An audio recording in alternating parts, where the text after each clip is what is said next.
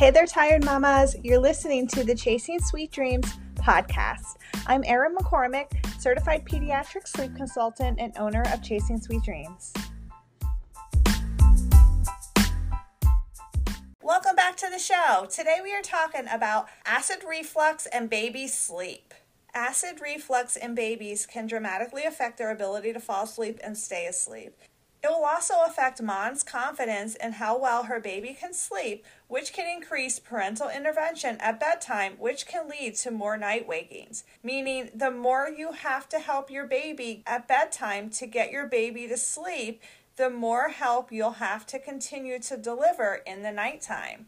The drive to sleep is biological, but the way we sleep is a learned habit. All humans wake in the night. Babies who are held, fed, or rocked to sleep at bedtime will ask for that same help when they surface from sleep in the night. To be an independent sleeper, or what this means is to go down without help and sleep 11 plus hours through the night, your child needs to be at least 4 months of age and have this important skill of self-soothing. Let's talk about symptoms of acid reflux. Reflux in babies can present in many different manners. Reflux exists on a continuum, meaning symptoms may vary in severity from child to child. Many kids are happy spitters. They spit up, but it doesn't seem to bother them. They show no signs of pain or distress.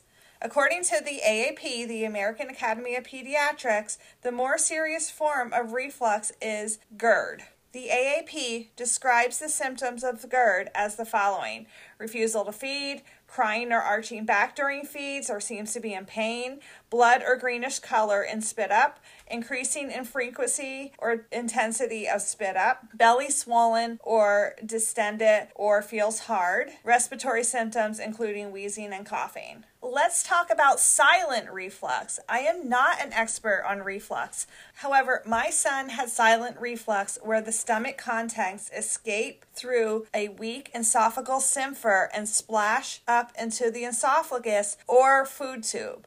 Once the contents are in his mouth, he swallowed them back down. He would grimace when this would happen. Most times in the morning when I picked him up from his crib, he often had wet spots on the mattress around his head.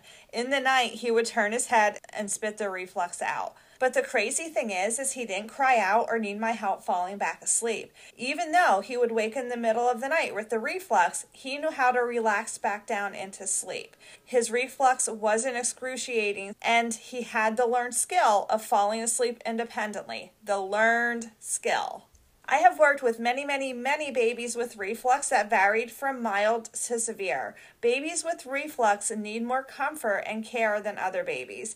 They may also sleep through the night later than other babies because of the reflux. This doesn't mean that they will always be terrible sleepers. They just need some more time to get the reflux under control. So let's talk about why your reflux baby struggles with sleep. Okay, so the first reason is because she's gassy. I have found that babies with reflux often can be challenging to burp. The feeling of needing to burp can cause them to take short naps or wake more frequently in the night. Number 2 is she feels pain. The acid splashes up into her esophagus and she wakes up because of it. Number 3, this is for babies over 4 months. Over time, you've held her upright to fall asleep, and she's associated that falling asleep looks like being held upright. So when she wakes in the middle of the night, like we all do, she wants and needs to be held to fall back asleep.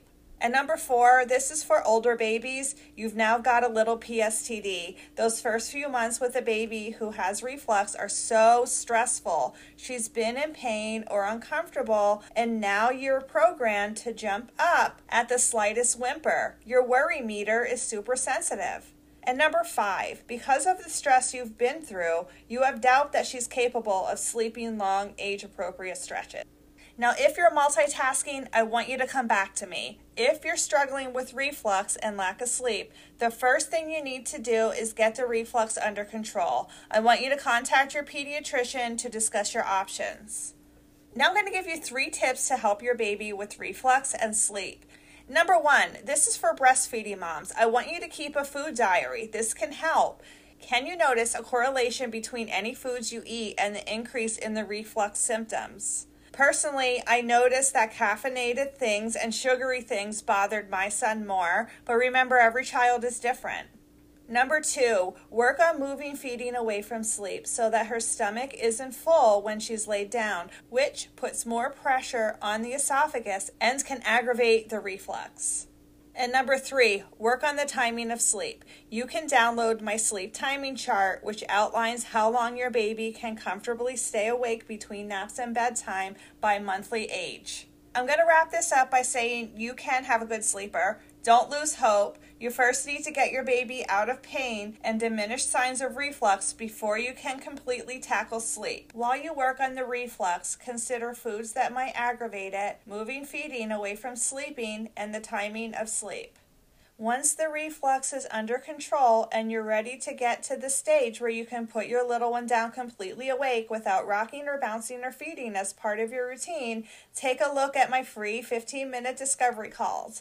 There's nothing like having a sleep expert with experience helping parents of babies with reflux guide you through the process.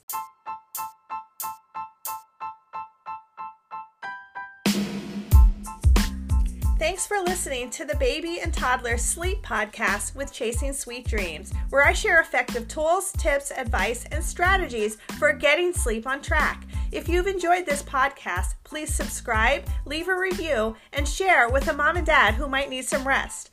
Follow me on Instagram at Chasing Sweet Dreams and check out our website at chasingsweetdreams.com for blogs, free guides, and more information on how I work one-on-one with families to reach their sleep goals.